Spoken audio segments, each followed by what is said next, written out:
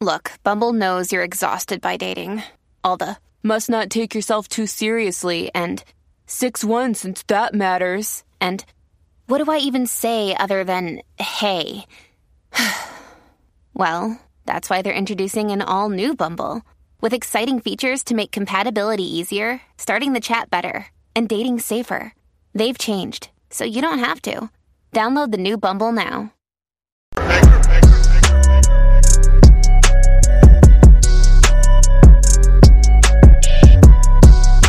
I'm back. Rodrance for the Black and White Network. My goodness. Jussie Smollett has had a busy 24 hours.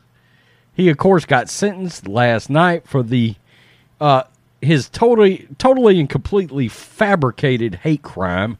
This guy set hate crimes back like 1,000 years by going out there and saying that a couple of black dudes...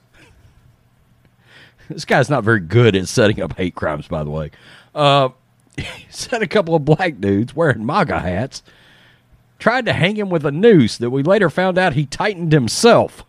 Yeah, the judge completely browbeat this asshole for like 40 minutes before he handed down a sentence. The judge was mad. But in my opinion, one could argue that Jussie Smollett got off kind of light in his sentencing. And then, of course, he turned into this massive drama queen, virtue signaled about the black race and his LGBT elemental P community, trying to turn this into something else. He kept screaming, "I am not suicidal." And I'm like, you're also not going to Alcatraz. Okay? So I don't know why you're acting like, hey, make sure nothing happens to me as I'm sitting in the Cook County jail. Dude, you'll probably go out front and mow some lawns or something. I mean, and wear an orange jumpsuit? I don't know. Is Cook County jail something I don't know about? Our first look at disgraced Empire actor Jussie Smollett behind bars came after the judge jailed him for months. 150 days here, folks. Right here. Here he is, right here. That was March 10th. Yesterday, Jussie Smollett appears in his March 2022 mugshot released by Cook County Jail, Illinois. There he is, right there, wearing his white button-up shirt. Former Empire actor Jussie Smollett was photographed behind bars Thursday night, just moments after an Illinois judge sentenced him to 150 days behind bars. A jury last December convicted Smollett, now 39, of perpetrating a fake hate crime attack against himself in January 2019. Shout out Bubba Wallace.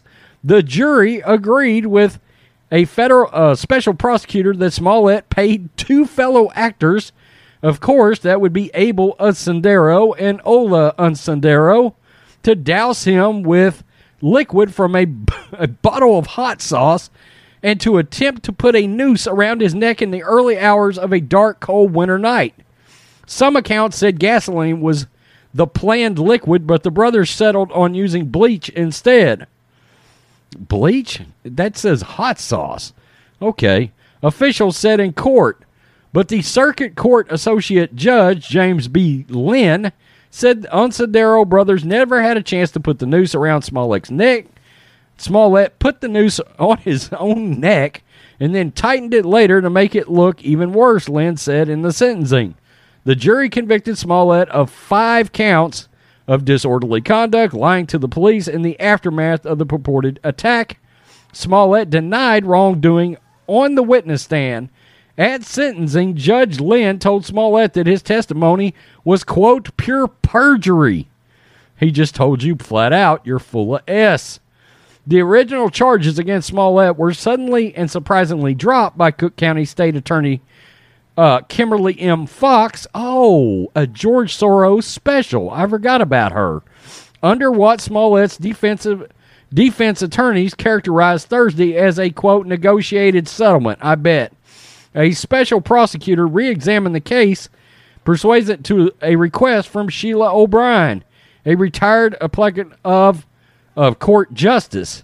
The special prosecutor subsequently secured an indictment containing 6 counts of disorderly conduct. The jury convicted on 5 out of 6. Smollett refused to speak prior to sentencing. His attorney said he was heeding their advice to remain silent, given the complexity of his appeal. Smollett erupted after Judge Lynn sentenced Smollett to 150 days in the Cook County Jail, 30 months of probation, ordered $25,000 fine, and more than $120,000 in restitution. He started screaming, "I am not suicidal." Like I said, you are not going to Alcatraz. He said repeatedly, an apparent sign that he feared being killed in jail. "I am innocent and I am not suicidal. If I did this, then that means that I stuck my fist in the fears of black Americans in this country for over 400 years and the fears of the LGBTQ community," Smollett said in an increasingly agitated and forceful tone. "Look, Your Honor, I respect you. I respect the jury, but I did not do this. I am not suicidal. And if anything happens to me when I go in there, I did not do it to myself. You must all know that. I respect you, Your Honor. I respect your decision. Jail time, ? I am not suicidal." The judge cut him off to address a few perfunctory procedural matters. Defense attorneys then asked the judge to stay the sentence. Lynn refused. Quote, "The wheels of justice turn slowly, and sometimes the hammer of justice has to fall," the judge said. "And it's falling right here, right now. I'm not staying this. This happens right here, right now." Smollett held his right fist above his head as 2 deputies led him out of the courtroom. He appeared to yell something else as he crossed the threshold of the courtroom, but then an audio feed of the proceeding had been cut. There he is. Yeah. Fight the power, Bubba Wallace.